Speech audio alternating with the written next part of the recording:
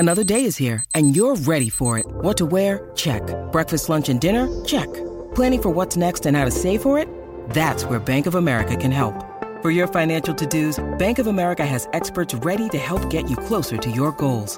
Get started at one of our local financial centers or 24/7 in our mobile banking app. Find a location near you at bankofamerica.com/talktous. What would you like the power to do? Mobile banking requires downloading the app and is only available for select devices. Message and data rates may apply. Bank of America N.A., member FDIC. When you need mealtime inspiration, it's worth shopping Kroger, where you'll find over 30,000 mouth-watering choices that excite your inner foodie. And no matter what tasty choice you make, you'll enjoy our everyday low prices, plus extra ways to save, like digital coupons worth over $600 each week. You can also save up to $1 off per gallon at the pump with fuel points. More savings and more inspiring flavors make shopping Kroger worth it every time. Kroger, fresh for everyone. Fuel restrictions apply. At Evernorth Health Services, we believe costs shouldn't get in the way of life-changing care, and we're doing everything in our power to make it possible. Behavioral health solutions that also keep your projections at their best? It's possible. Pharmacy benefits that benefit your bottom line? It's possible. Complex specialty care that cares about your ROI? It's possible. Because we're already doing it. All while saving businesses billions. That's Wonder made possible. Learn more at evernorth.com/wonder.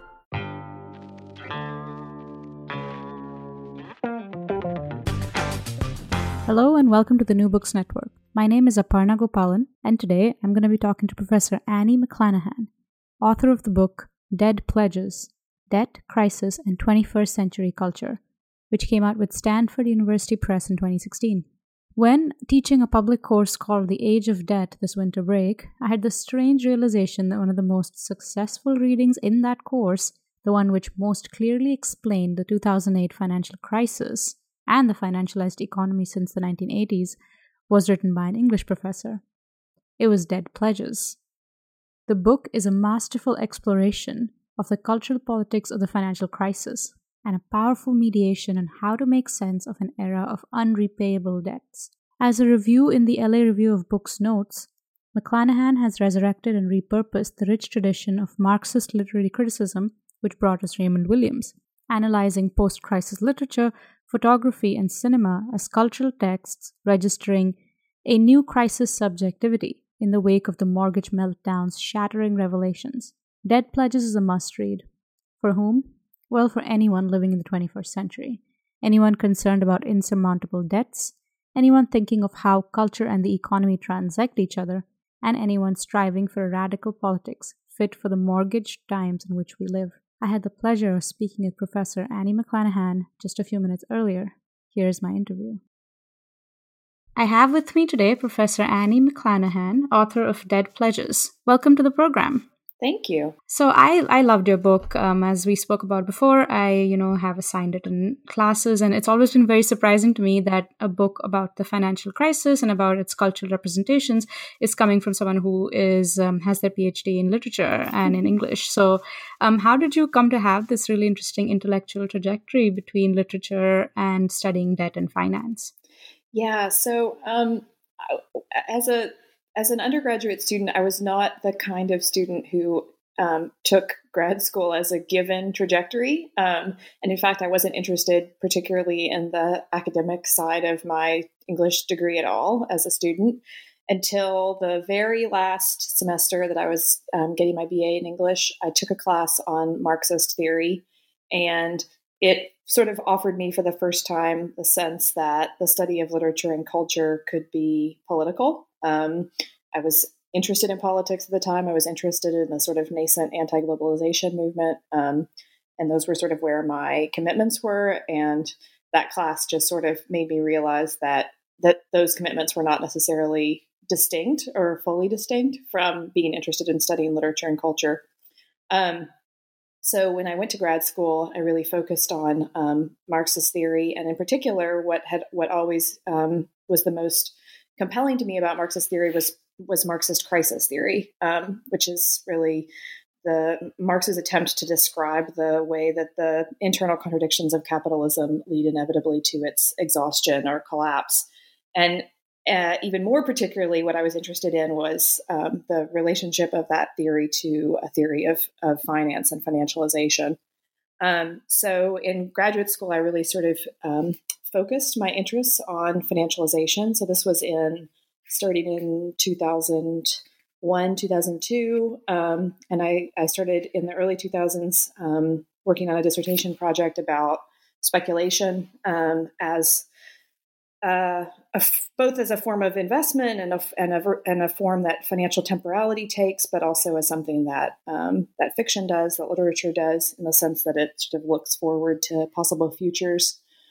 So I started writing about that, and I was writing about derivatives, and I think everybody around me thought that I was completely crazy. I don't think that this seemed like a very viable English literature dissertation. But interestingly, right towards the end of the process of writing the dissertation, the financial crisis happened. And all of a sudden, it became very obvious why we should care about things like derivatives.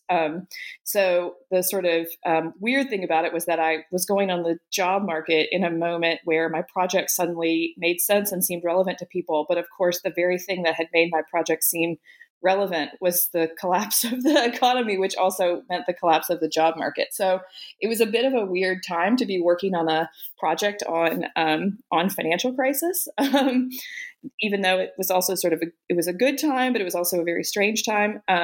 So that's sort of the trajectory of my work. I mean, I think that one thing that people don't always necessarily know is that actually there's a long tradition of people writing about literature in the economy, and particularly literature in the financial economy or the credit economy.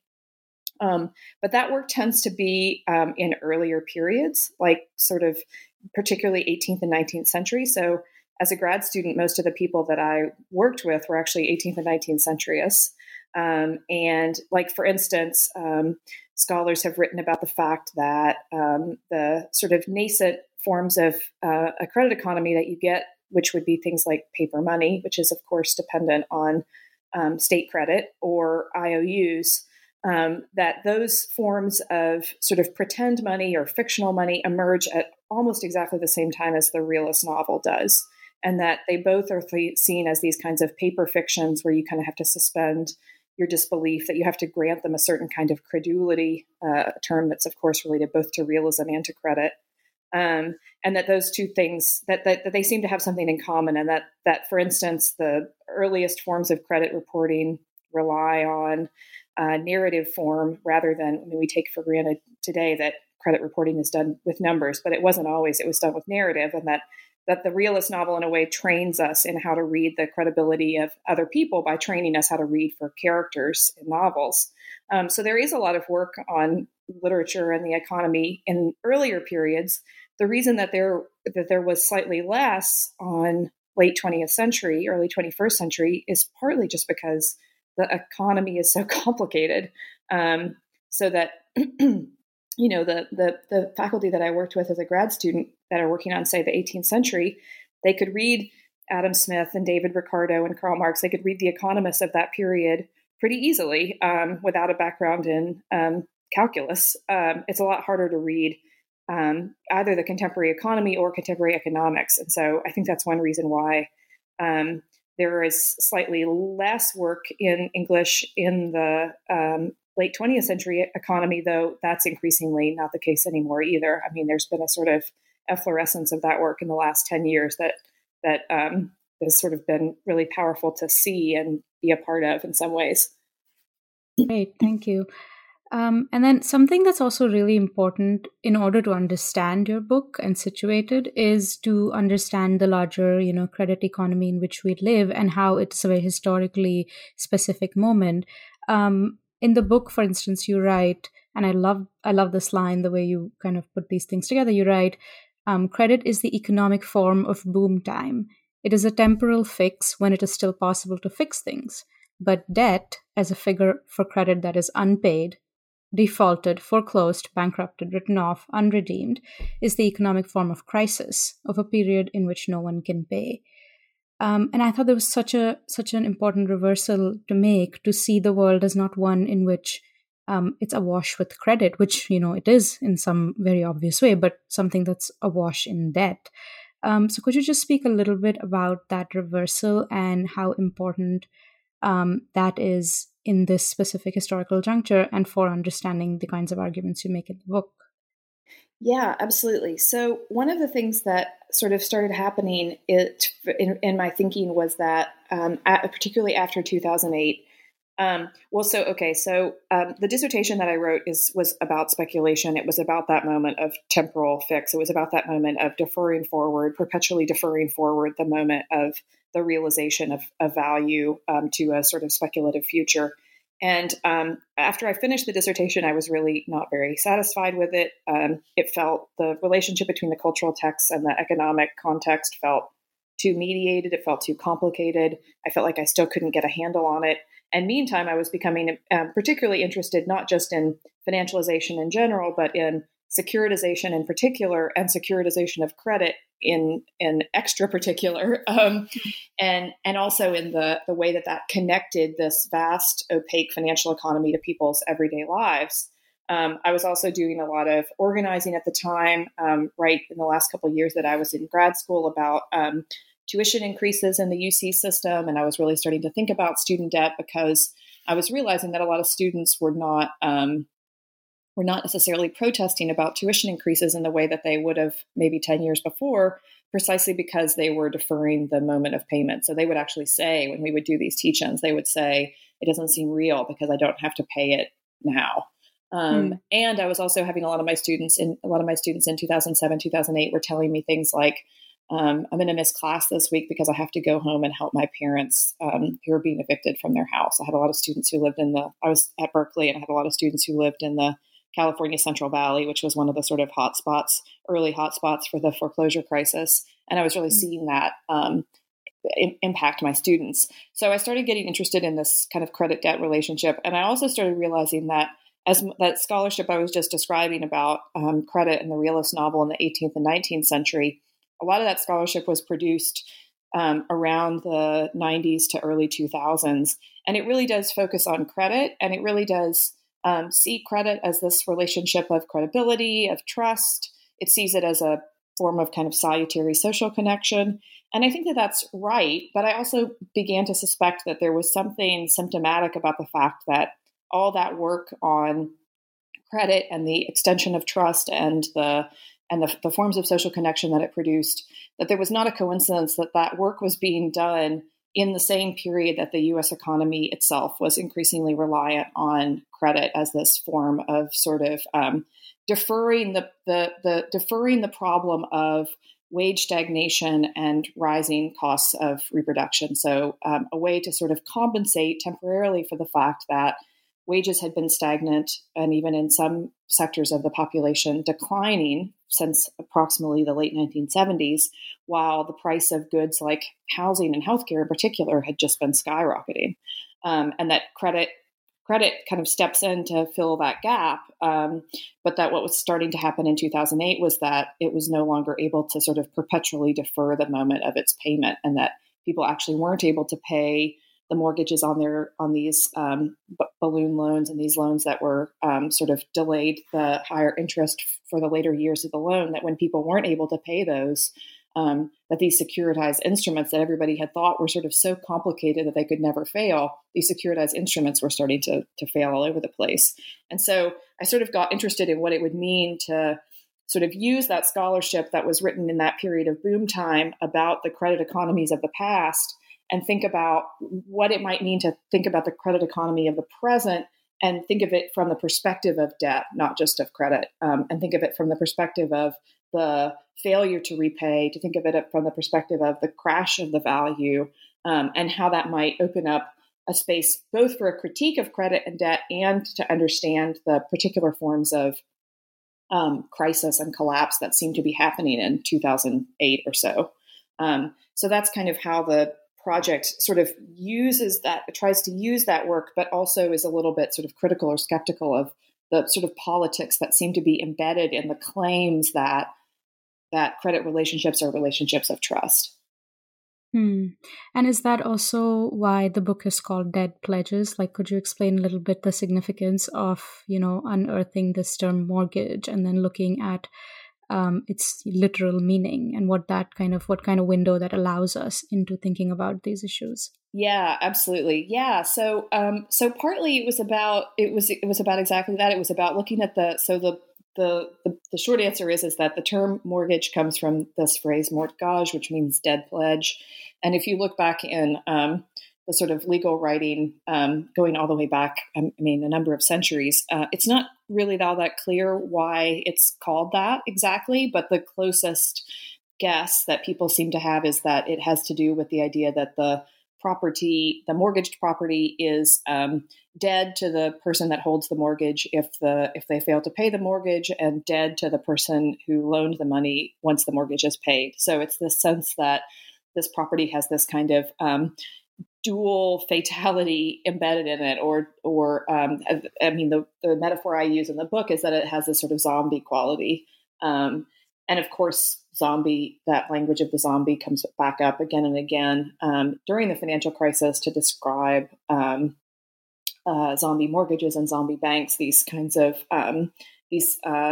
forms of value or assets that ought to be valueless, but that seem to sort of keep stumbling along, even in a state of bankruptcy. So part of the idea of sort of focusing on the origins of this term was to also say, yes, some of this stuff becomes very obvious in 2008. Some of it kind of rises to the surface and becomes kind of unavoidable. But in fact, if we look at the long history of credit and debt, we can always find this sense, a kind of submerged debt theory, a theory of debtors and from debtors that has always recognized that credit is not a socially salutary form. So while it's true that, for instance, state money, fiat money, paper money depends on a certain degree of trust in the state, one of the ways that trust has always been secured is under pain of death. So that the moment that paper money gets sort of becomes increasingly common in the market system is also the moment that the state starts to penalize counterfeiting with capital punishment. So that the state has always relied on something slightly more than just our sort of faith in its good credit, but also has been willing to put violence behind that trust and to punish accordingly. So that there's this kind of long history that suggests that that when you're a person who has experienced debt, or when you're on the debt side of the equation, that you've always been very aware that that claim that it's about trust was basically bankrupt. And I think part of what I wanted to do was try to sort of reformulate this longer history from that perspective by looking particularly at the contemporary period for what it might tell us about that longer history. Great. And the other thing that, or I guess the central thing that I saw coming through in the book, which you already mentioned, is your attention to the connection between the material and the cultural. And you say in the book that debt is material, as you mentioned. It is backed by violence, so it's not enough to see it as a narrative form, but that doesn't mean that thoughts and feelings, you say, must be disqualified or rendered irrelevant, because they are always connected with the economic and the material and the universal. So this I see as a huge methodological intervention that you're making in studies of both culture and of economics, that I find really worth sketching out through talking about your chapters. So, for instance, the first chapter of your book shows that there's this unlikely allyship that we can see between behavioral economists and humanists, artists and writers, because both seem to be from very different points of view, but thinking of the economy as a cumulative expression of individual wills and desires. And both seem to be in some ways conforming to Thatcher's maxim, there's no such thing as society. So could you talk a bit more about this particular example of, the link between like the culture side of things and the economy side of things, how they both seem to be converging on a narrative, and then also on how the realist novel sometimes is able to break through this individualism and offer a more structural view? Yeah. So one of the things, I was saying earlier that I had been dissatisfied with my dissertation's incredibly, I thought, sort of tortured and complicated sense of the relationship between cultural texts and their economic context. And one of the things that happened in 2008 was that I felt like suddenly my whole sort of intellectual project had gotten much easier, because between 2008 and 2011 or so, there were all of these texts that were produced, from novels to horror films, that were quite explicitly about this economic crisis. And so it seemed to me that rather than trying to sort of create some incredibly complicated argument about the way that things that didn't seem to be about the economy were actually secretly about the economy, that I could just take the things that were actually about it, and look at the way that they were reformulating, like reimagining, questioning, in some cases reproducing the kinds of claims that were part of mainstream economic discourse in the same period. And also, in a sense, of course, like the idea that the economic realities had suddenly become visible in this other way was also part of the sort of methodological claims of the project. So with the realist novel, of course, like the realist novel has always sort of taken pride of place among scholars committed to thinking about the way that that cultural texts, and specifically literary texts, might reckon with economic transformations and changes, in part because realist novels, as their name suggests, tend to describe pretty well the sort of cultural context around them. And so I just noticed that between 2009 and, really in about a single year, maybe 18 months, around 2010, there were all of these realist novels about the credit crisis. And they were all remarkably similar. They were all about families. They were all very much in the genre of domestic realism. And some of them were about financial traders, and some of them were about just sort of regular middle or upper middle class families that were in debt. And they were all sort of interested in this idea that the cause of the crisis was some kind of overweening greed or overconsumption or kind of fundamental irrationality, whether that was on the part of individual economic investors in the novels that were about that side of things, or in the novels that were about homeowners and people in debt. This idea that people were getting in debt because they were spending too much, because they weren't looking to the future, because they had their priorities in the wrong place, because they were, as I said, in some way irrational. And I find both of those very dissatisfying answers to the question of why what happened. I think they're not just dissatisfying. I think they're actually wrong. And I also was struck by the fact that those accounts offered by novels really resonated with a kind of sort of mainstream vernacular economics that was really dominating the discourse in that same period, which was the language of behavioral economics. And that whether it's somebody like Alan Greenspan or Robert Shiller, who is the person who famously takes Greenspan's phrase irrational exuberance and uses it to describe what's happening in the financial economy in the early 21st century, whether it's those kinds of thinkers or whether it's journalists, and in this case also novelists, that there's this sense that we can account for what happened by talking about the individual motivations of consumers or investors. And I just was struck by the fact that the novels were reproducing that same language. And in a way, it shouldn't be surprising, because that is, in fact, like what realist novels do, is that the way that they do that sort of mimetic work of describing the economy is that they explain it by explaining the stories of individuals. That's what makes them interesting, and it's what makes them sort of more compelling as narratives than, a work of political economy, for instance. But I was just sort of felt really dissatisfied by the kinds of answers that they were largely giving. And so I tried to think about, in that chapter, how they sort of tell us something about this larger discourse of behavioral economics and what it was doing in the period, what kind of answers it was giving, and how the novels are basically offering a very similar set of answers, and then also how their sort of failures to describe the larger systems might themselves reveal something to us about those larger systems. What kind of fantasies of individual control they seem to offer. So, for instance, they seem to suggest that were we to have smart enough legislators, were we to have smart enough regulators to step in and teach us the kinds of sort of rationality and austerity, let's say, that we need, whether that's on the level of how much an individual family is spending or whether it's how a whole nation of consumers is spending, that if only we could have those kinds of sort of smart, sophisticated technocratic legislators, that we could fix the problem.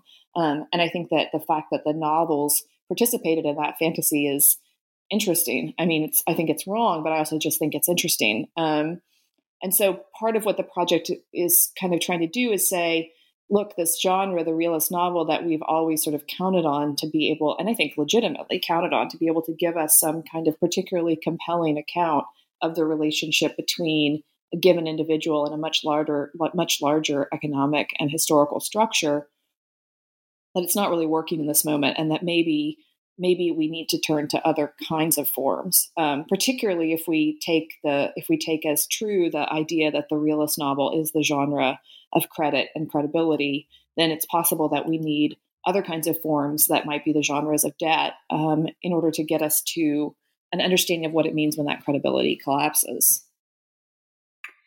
Right. Yeah, I was thinking while you were explaining the first chapter about how, in a way, the book really shows, ideology in action. It's like this thing that like people theorize about and look at the past and try to find the ways in which, a dominant paradigm or narrative diffuses down to like everyday people's consciousness. And it doesn't just happen because, we saw Alan Greenspan say something on TV and so we all believed it. It's not this kind of a top down, like, it's not like this hard sale that's made. It's like something that diffuses even in things that one might think is recreational and cultural consumption, and things that we might even see as forming our identities as humans, books, novels, stories. And then it kind of down to that level, these stories seep down and then like into how we think about the world. But yet there's, elements of critical consciousness, which also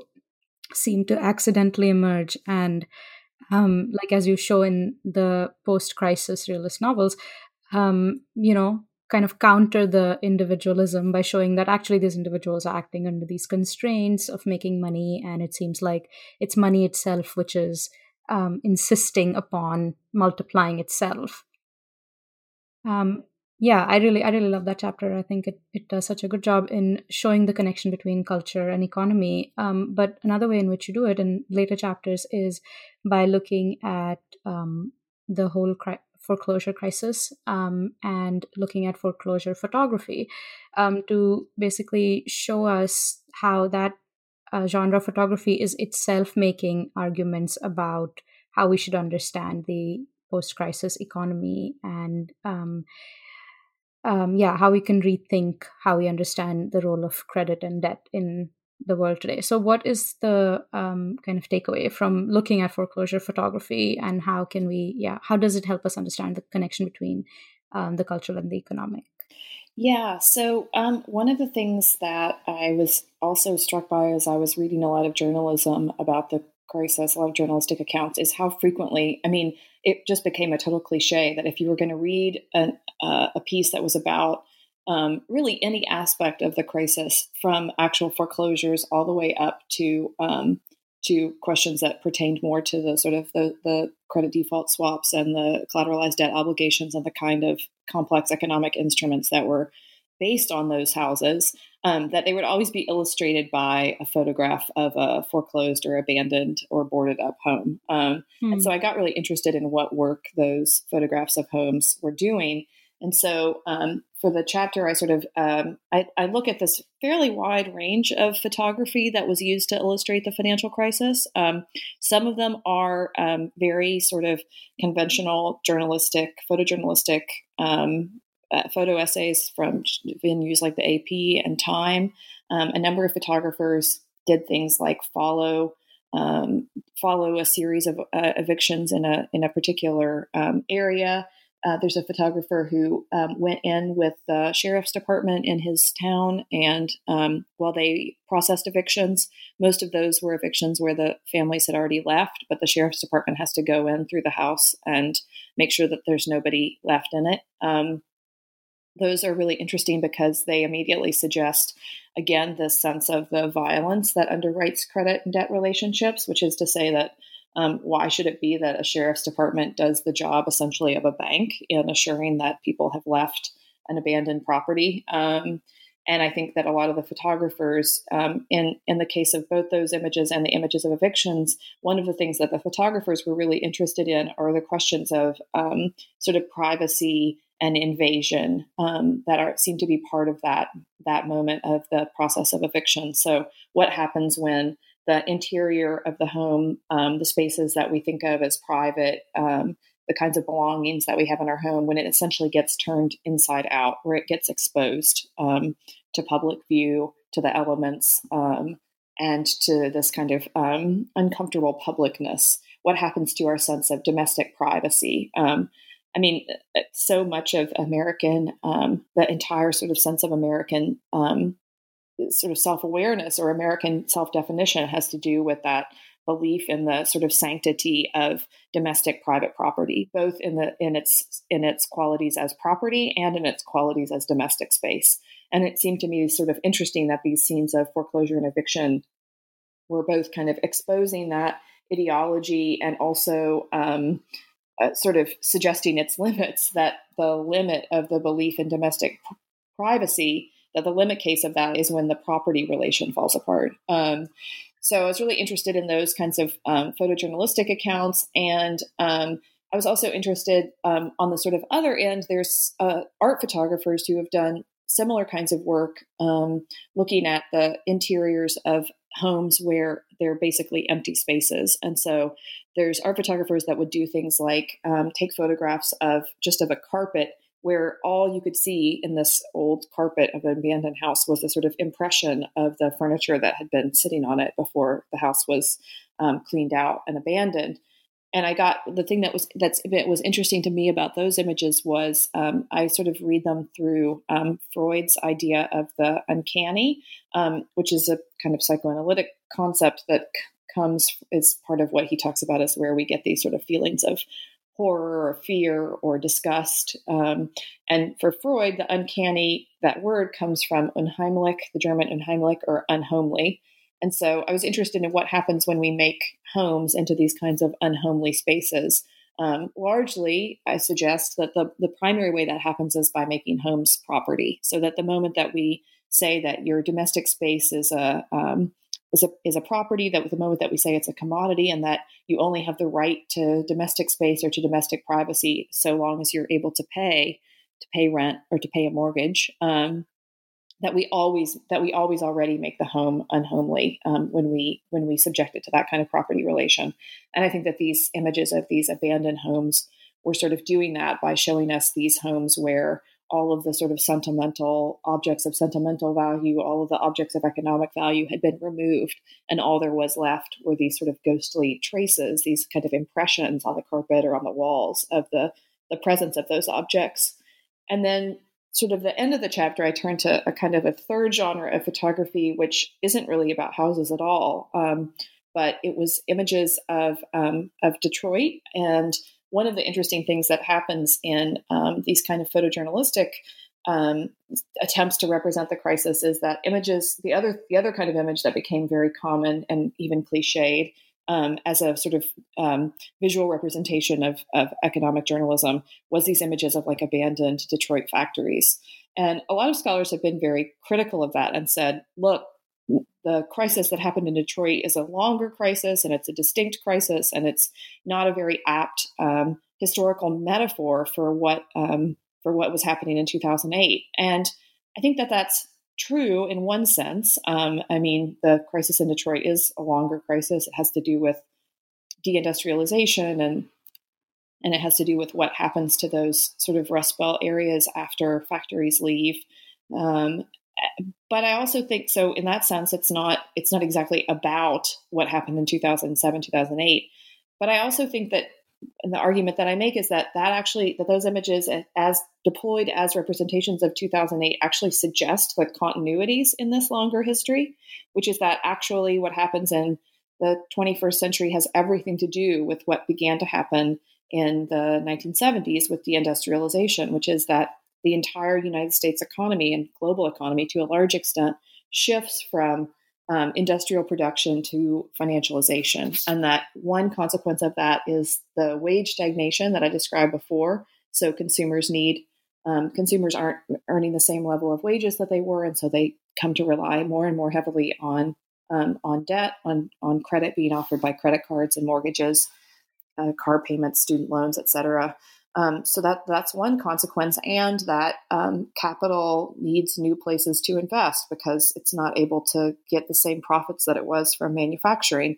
And so it looks for new places to invest, and where it goes is financial markets.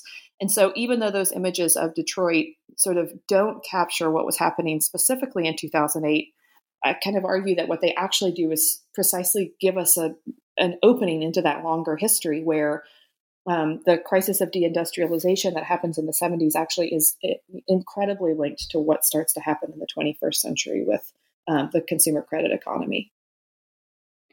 That's really remarkable that this genre of photography is able to, create this historical connection, which scholarly works and, academic debates write about as well. So it's again like another example of a kind of critical, in this case, critical popular narrative, which might be just under the surface, maybe. You also, just as, you read this photography as possessing this kind of profound critique of the commodification of one's home, you also see something of a similar sort in horror films, post-crisis horror films, and how they refuse to view the foreclosure crisis as rational or natural or objective, and instead view it as something horrifying and as something kind of profoundly disturbing. So do you think that those horror films also participate in an incipient critique? Yeah, absolutely. So, I mean, one of the things that became interesting to me right after the crisis is, it's related to what you were just saying, which is that, there's a tradition of Marxist scholarship that wants to say that economic systems happen behind our backs, that they happen under a kind of veil of illusion, that we aren't aware of what's going on, and that maybe even intensifies in the sort of contemporary or postmodern period. And I think that that's true, but I also think, part of what I'm trying to say is that maybe people who are the victims of the system are and have been a lot smarter about it than we might have assumed. And that one of the ways that kind of popular intelligence or popular insight gets registered is through precisely popular genres like horror film. So, in fact, the very first texts to respond to the crisis were not realist novels or novels of any kind. They were precisely horror films. So that was sort of the very first place that I found a genre responding in fairly explicit ways to what was happening in 2007, 2008. So that was sort of where the project actually began. It's the last chapter of the book, but it was also the first chapter the first work that I wrote about it.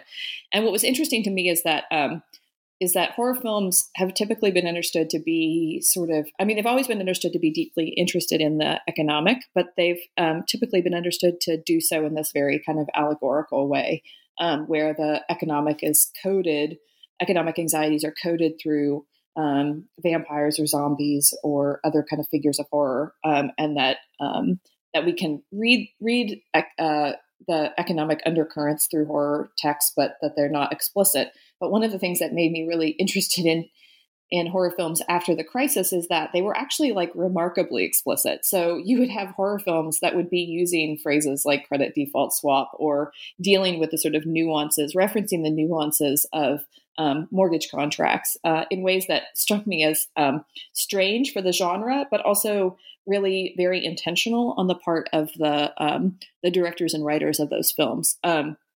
So a film like, for instance, Sam Raimi's Drag Me to Hell, which is 2009, it's definitely, as far as I can tell, the first horror film to deal with the crisis, and it does so pretty quickly because it's 2009. The main character is a mortgage banker, and she's cursed to be dragged to hell after 3 days because she denies an old woman who turns out to be a sort of witch figure. She denies her an extension on her mortgage. So it's not really coded at all. It's pretty explicitly about what happens about this kind of sense of the relationship between violence, eviction, and debt. And in particular, one of the things that I became really interested in writing that chapter is like thinking about the relationship between paying back as the logic of credit. And that's sort of that sense of credibility and trust and sort of social connection, that we have a certain kind of responsibility or socially salutary obligation that is structured and rendered through the credit arrangement. The relationship between that version of paying back and another version, which we might call payback, which would be revenge. And so thinking about the way that, that again, to sort of flip the script on the sort of from the credit perspective to the debt perspective, and to think about what it might look like for debtors to take their revenge on creditors, and the way that these horror films were very explicitly about that. So I've already explained how that happens in the Sam Raimi. There's also a number of other horror films that imagine an eviction happens, and then new people move into the house, and the people that were evicted then come back and take their revenge on the new owners. And there too, we can see like really interesting connections to the longer history of horror film, and particularly horror film about domestic space, because horror film about space has always been really interested in the idea that that the past haunts the present through land and through houses. So if you think about a movie like Pet Sematary or Poltergeist, or any number of the movies that are about the ways that sort of ancient Indian burial grounds, or the killing of witches, or slavery, or any of the kinds of historical violence that have to do with land and with land theft and with dispossession might continue to haunt the present in the people that live in the houses built on that land. And then I think what these more contemporary films do is they kind of update that sense that horror and the Gothic have always had about the sort of possession of dispossessed land, that they kind of update that for the present to think about how that might get rendered in the context of a foreclosure crisis, where not only are people losing their homes because they can't pay their mortgages, but also other people are able to capitalize on that loss by taking control of the real estate, by profiting off of it, taking advantage of depressed prices to sort of snap up property, and the way that might create these relationships of payback on the part of the debtors. And then again, to think about the ways that these horror films are again, like quite explicit. So there's another one where the question of realtor disclosure comes up as a major plot point. Like, what is it about a house that a realtor has to disclose? And I mean, I did a little history on real estate law, and it turns out that there's this idea of what's called stigmatized property in real estate law. And that what stigmatized property means is that there are certain things that a realtor has to disclose. It has to disclose if a house was the scene of a major crime. It has to disclose if a violent death took place there. But it also has to disclose if there's a rumor that the house is haunted. And it has to disclose if there were, if people that were previously living in the house might have been subject to intense forms of debt collection, because there is an anxiety that if you buy a house where a bunch of debt collection agencies are after the people that used to live there, that sometimes they'll just continue to bother the same house, even if the people that they're after have left. And so I was just sort of interested in like, what would it mean for a horror film, a sort of schlocky, in many cases, these were sort of B-grade horror films.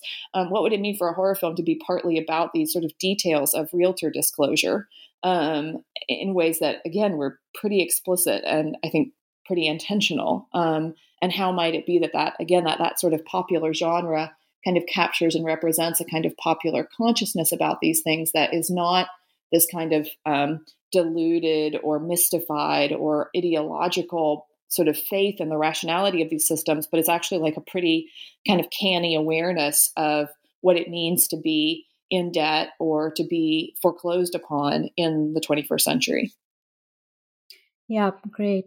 And if anyone was still unconvinced that, there's a direct line between narratives and economic reality, the coda of the book just kind of is for them. I love that. I love that part of the book. I read that first, actually.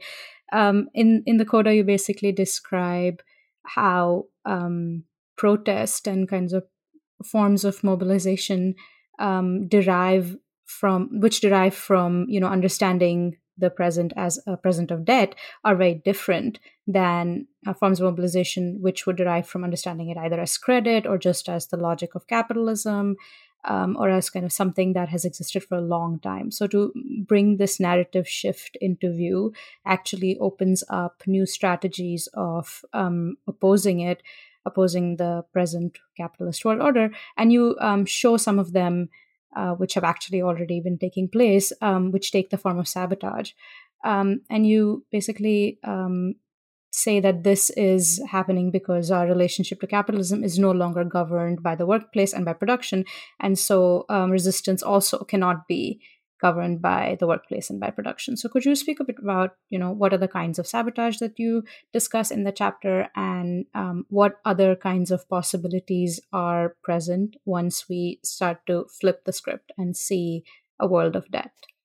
Yeah, so I sort of talk about sabotage in two contexts that, again, I mean, exactly as you said, that are about what would it mean to understand political mobilization, not through something like, say, unions and strikes and workplace actions, important though I think those still are.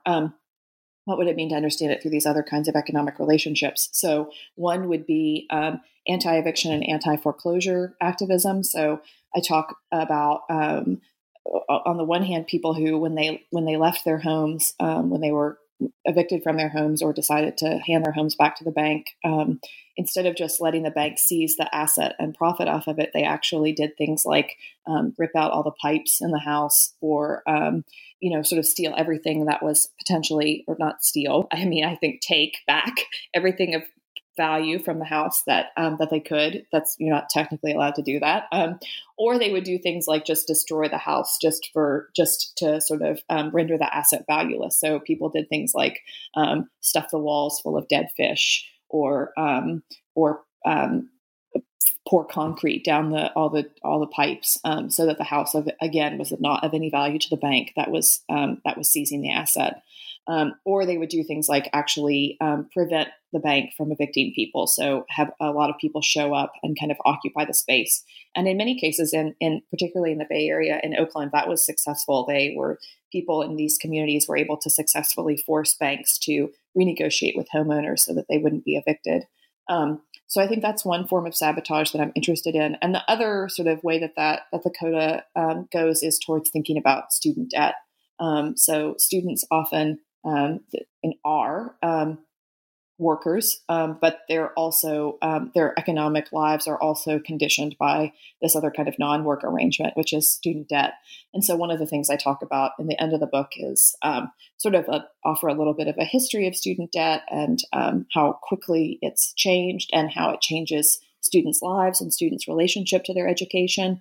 And then I also talk about my experience talking to students about debt. So one of the things that I often do when I talk to students about debt is I sort of open by saying, like, okay, I'm going to confess something to you. I'm going to confess to you that I have $90,000 in student debt. And then we're going to talk about what it means for me to call that a confession, and what it means, does it make you uncomfortable to know how much debt I have? And the reason that I sort of started doing it that way was because, again, that there's this sense that in the sort of discourse about this, that debt is shameful, that we're embarrassed by it, that it's a kind of private thing. And I mean, I think that that's partially true, but I also became really interested in the fact that I felt like increasingly my students did not see it that way. And that in fact, I mean, this kind of gets back a bit to what I was talking about in the context of the first chapter, that like they did not see their debt or their parents' debt as based on either some kind of like excessive consumption or greed, nor did they see it as like a sort of ideological confusion about a kind of like optimism about the future where they assumed, like, of course, they're going to be making so much money that the student debt doesn't matter. It was neither of those two things. It was simply that they couldn't survive otherwise. They couldn't go to college otherwise without taking out loans. Their parents couldn't survive without having immense amounts of mortgage debt, like literally couldn't. And so there kind of wasn't a choice. And so I was really interested in the way that awareness that debt is not a choice, that it doesn't represent some kind of positive sense of investing in your own future, nor a kind of carelessness, but that in fact it was simply a necessity. And the way that sense of debt as a necessity might change the sense in which we think of it as shameful or guilty or private, and might give us a kind of new understanding of it. And I really do feel like I could see that in my students, in their relationship to their own debt, to their parents' debt, in their sense of what that debt meant for their own futures, and their sense of whether they were likely to ever pay it back. They mostly thought that they weren't likely to ever pay it back. And again, I think far from being sort of ideologically mystified, that they were actually like quite clear-eyed about the whole thing. I think they really understood the system for what it was in ways that I don't think even kind of academics always do. So I found that both, I mean, it's sort of, it's depressing in the sense that they continue to have more and more debt, but there was at least some sort of hope for me in the idea that they just had such a clear awareness of the situation. Right. It's as you say that they are the products of a capitalist totality, but they're also maybe the subjects most capable of reckoning with it. Again, I just love quoting your book back to you. But it's so well said, and it's something that one hopes is true, right? Yeah. I mean, it's interesting. Like I talk to them and I sort of say, when I do teach-ins about debt, one of the first things I say is like, how many of you, except for those of you whose parents might be doctors or lawyers, how many of you ever heard your parents talking about student debt? And it's almost none in most cases. And then I say, how many of you assume that you will be still paying your student debt off long past the time that you have kids? And it's basically all of them. And so, one of the things I say is like, this is a generational change. It's an absolutely immense generational change. And it's happened incredibly fast. I mean, of all the kinds of debt, of all the changes in terms of mortgage debt and credit card debt, I actually think in sort of quantitative and qualitative terms that nothing is has been as fast and as extreme as the increase in student debt. And I think that's one of the reasons why it's become such a immensely sort of discussed political issue, and continues to be an immensely discussed political issue. And I think it is for many of them the issue of their moment and the issue that defines their generation. And I think it's again, as worrying as it is to think about the amount of debt that they have, it is at least reassuring to know that I do think that they have a fundamentally different relationship to it. Right, and that they're not laboring under some kind of false consciousness, No. which, yeah, right.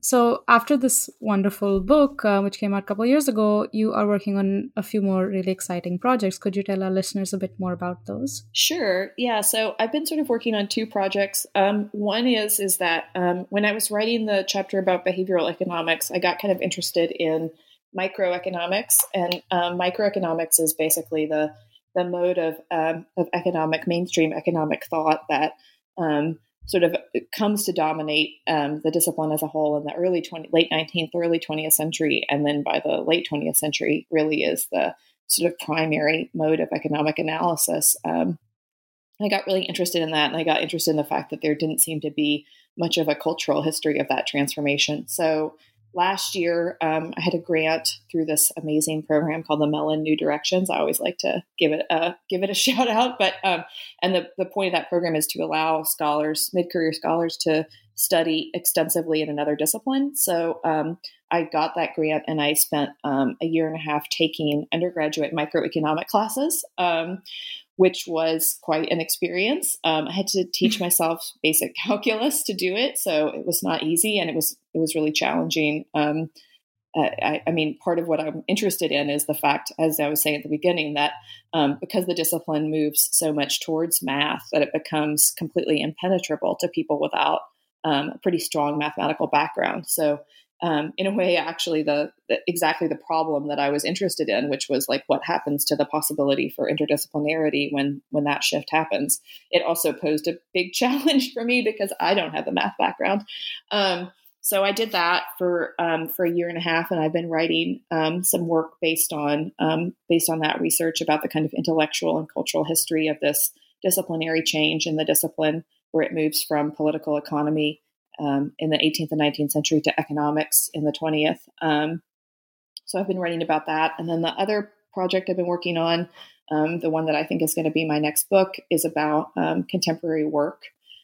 So as part of what I got interested in the fact that after the crisis of 2008, basically about 90% of the jobs that have been created since 2008 in the last decade have been in some form of contingent or temporary labor, gig work. So I got really interested in gig work and in it's the relationship between contemporary gig work and older forms of work like tip work that actually have been a sort of increasingly important part of the U.S. economy since about the 1960s, but that are not subject to federal minimum wage laws. So I got really interested in the history of what's called the tip credit provision, which is basically the way, any of us who ever worked a tip job probably know this, but that tip workers only have to be paid $2.13 an hour if they collect enough of their income in tips. So what it means for the burden of labor costs to be shifted from employers to consumers, which is essentially what happens with tip work. So I just got interested in these forms of work that I think have a kind of similar relationship to wage stagnation as does credit, which is to say these forms of work like gig work that people do on the side to make up the difference between maybe the wages that they earn at their full-time job and the cost of living, which, particularly in a place like California, which is where I live now, that difference is really massive for a lot of people, and sort of interested in the way that whereas in maybe 2006, you would have taken out a second mortgage on your home, in 2018 or 19, maybe you start driving for Uber. So that's sort of the project I'm working on now, is about the sort of history and the sort of cultural forms that come into to sort of represent these systems of tip work and gig work that characterize contemporary labor. Wow, it sounds like you work on some of the most pressing issues of our time. So I really look forward to your future work, and thank you so much for being with us and talking to us about your book. Thank you so much. I really appreciate it. It's been a pleasure.